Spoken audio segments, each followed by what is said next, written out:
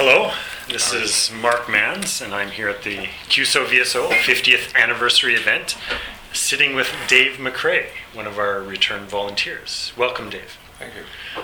Dave, to start us off, could you tell us where you went with CUSO-VSO and what you did? Well, I went to northern Nigeria to a community called Yola in 1970, and that was in the northeastern state at that time. Yeah. I was there for approximately 1 year, and for one reason or another was transferred to a community called Abuja in the northwestern state, where I stayed for the second year of my original contract term. Right. And when I started a project, which was building their library and organizing it and so on, I was only halfway through. I decided to extend for a third year with CUSO. And so I did that, so the 2 years in Abuja. Oh, good. How did you originally get involved with CUSO-VSO? What drew you to go overseas? Well, I found out about CUSO while I was at the University of Alberta in Edmonton. Was getting ready to graduate with my second degree, and had always had a dream of going to Africa, right from at least high school. Right. Had wanted to go to Africa. Yeah. I was thinking more in terms of equatorial kind of Africa, with Right. all the wildlife, lions and tigers and one thing or another. Sure. Didn't happen. I ended up in Nigeria, Yeah. which doesn't have a lot of exotic animals. Yeah. But that was basically it. I applied and went through the interview process and was accepted. Great. So I got into Nigeria and off I went. So what did you study at Alberta? My major was French, Okay. the French language. And so when I went to Nigeria, my first 3 years, I was in fact teaching French. Teaching to French students in both Yola and in Abuja. Correct. Tell me a little bit about your experiences teaching. What was the job like? What were the students like? It was very enjoyable. Well, let's start with Yola. Yola was a very hot climate-wise for most of the year. Although there was a portion of the year when the Harmattan moved in, so it did cool down a bit. But the novelty, I guess you could call it, the open-air classrooms was something different. Instead of having classroom buzzers and bells, we had these railway ties tied up to trees, and the messenger coming along to hit the old gong for classroom changes. Oh, really? Yes, and very simple lifestyle. It was freedom. Here we live by the clock. Over there, nothing goes by the clock. Right. The old African time expression comes in by there. And so is that also true at a school? Or school? It can be, although would start the teachers and administration, the teachers and administration are always kind of trying to enforce punctuality. But I think even with the older Nigerians, it's a way of life. So that other schools have taught it subsequent to that CUSO stint. Teachers would show up an hour late. When they're ready. When they were ready, when the soup was made, or when their breakfast was finished, and it wasn't a matter of priority. Time was never a priority. Right. So I liked that, and the kids that I was teaching, the two schools I was in during those 3 years were boarding schools, but male kids only. There was no mixed education. You just need the years. And happy people for the most part, the students. 2001. It's all laid back. Yeah. And then they'd have their evenings, let's say Friday night, they'd have dancing, and really, really enjoyed that. And I was always invited to attend these dances. I didn't dance much myself. I did, Yeah. For the most part, it was just the students. So what were you able to enter into the sort of the community life? Not sure. Were there barriers in place that made it difficult? Not really. I'm sitting at UBC. Because I found the Nigerians in particular were very receptive to welcoming strangers. There was in Yola, there were two clubs. There was a traditional kind of expatriate club, which I attended a few times, but didn't really feel comfortable with. But there was a local club as well, and I decided to start going there because my view on going with CUSO was to meet the locals, not to stick around with other white people, British expats. And they took me in very, very well. I mean, I had great times. This is in the social life. Great times there. And when I went to Abuja, I was for most of the 2 years I was there, I was virtually the only white person in the community. So we're looking at 20, 30,000 people, and I'm one, so of course everybody wanted to know me or get to know me. And I ended up with the other senior civil servants, doctors, pharmacists, other teachers, and so in setting up a club of our own,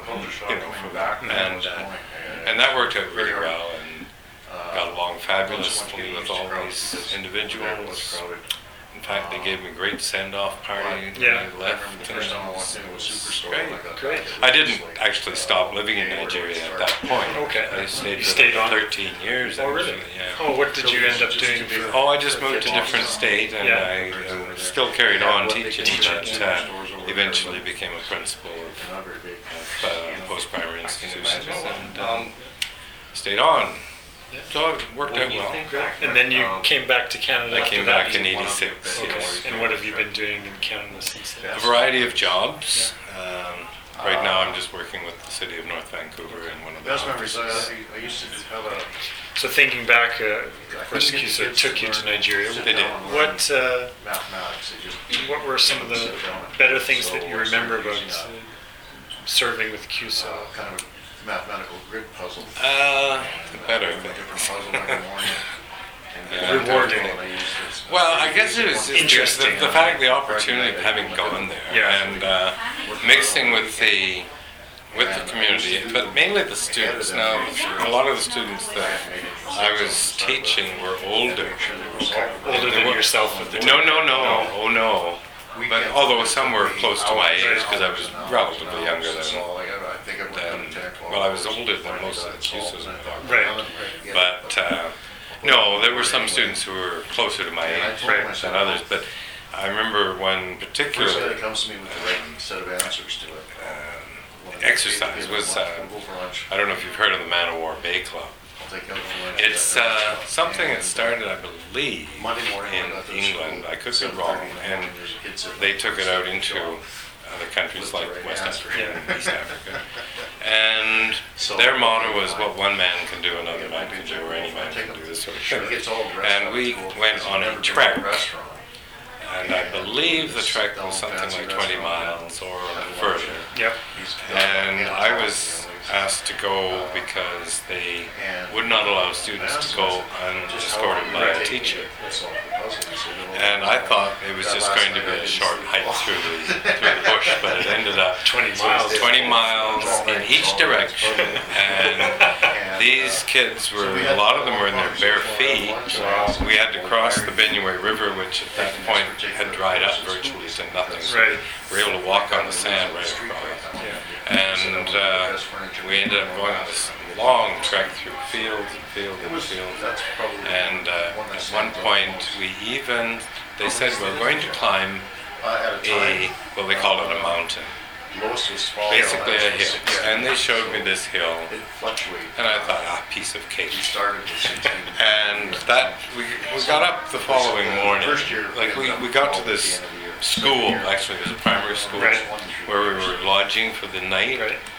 And the next morning we got up and they said, well, we're going to climb that. So we thought, no problem. So we'll be up and down in no time. We got to the top of this, and then one of the students said, now you see that one over there, which was about 3 times as high. That's where we're going next.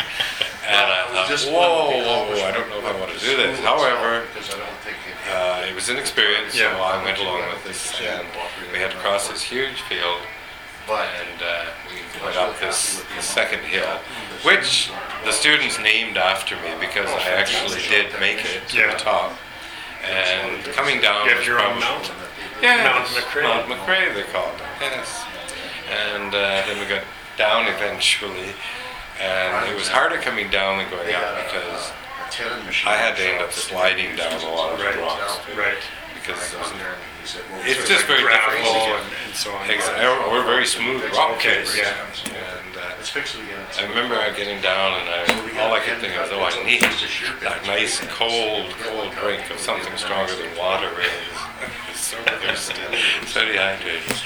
And then we got back, and we had to cross a different location on the Vancouver River where there actually was water, and they had some of these little ferries that crossed. Yeah. No vehicles, just like walk passenger past ferry. them, and we're crossing, and the boys were thirsty, and towards the front of the ferry there was kind of an opening in the floor, so that I was sitting on one portion of this floor, and they were sitting on the other side. He just took this cup and he dipped it down into the river, and he said something like, "There's no disease in Africa," and he continued to drink out of this polluted water. Yeah. It was just filthy because people bathed, they laundered, their cattle fed, and animals and everything. But I thought, oh, that's funny. And he said it with such a grin on his face. Yeah. You know, I'm brave, I can take this. I wouldn't do it myself. No. However, we got back late, and that was probably the highlight of my time in that community.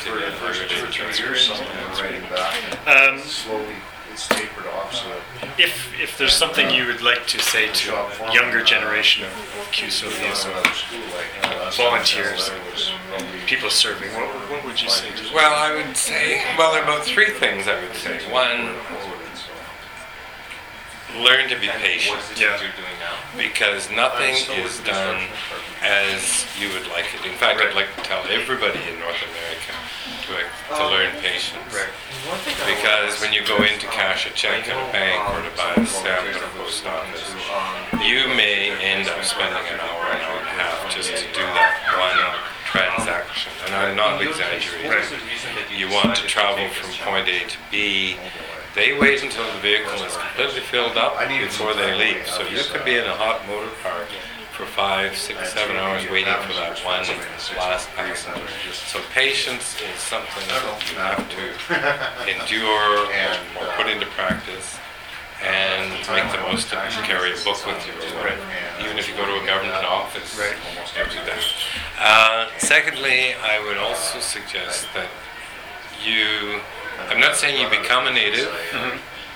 You don't try and teach the natives that this is the locals, I should say, not natives. You don't treat the indigents as inferior, but at the same time, you don't necessarily do everything the way they do it, because a lot of the Nigerians, in particular, hold more respect for you if you live at the level for which you're trained.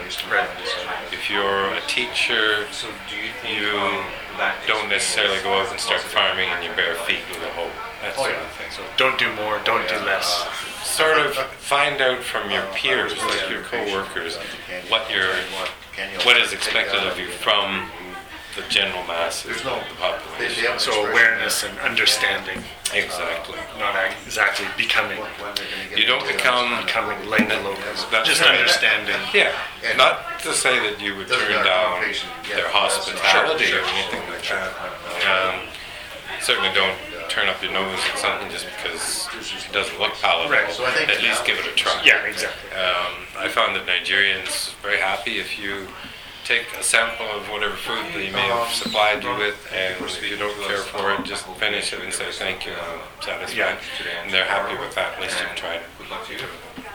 So, a bit of humility, and certainly, of course, don't, as one gentleman was saying upstairs a few minutes ago, said, we don't try to export our agriculture to their system. We have to adapt to what's possible. So yeah, but the pace. You're not allowed to smile. Oh, okay. And It's like the passport. relax, you know. Just Yeah. All right. don't get uptight. Great. Thank you very much, You're very Dave. welcome. Very nice talking to you today. Talking to you. Enjoy the rest of Yeah, you meet 50th up anniversary a event. couple times. I will. Thank you. Looking forward to it. Just laugh. Thanks a lot, Mark.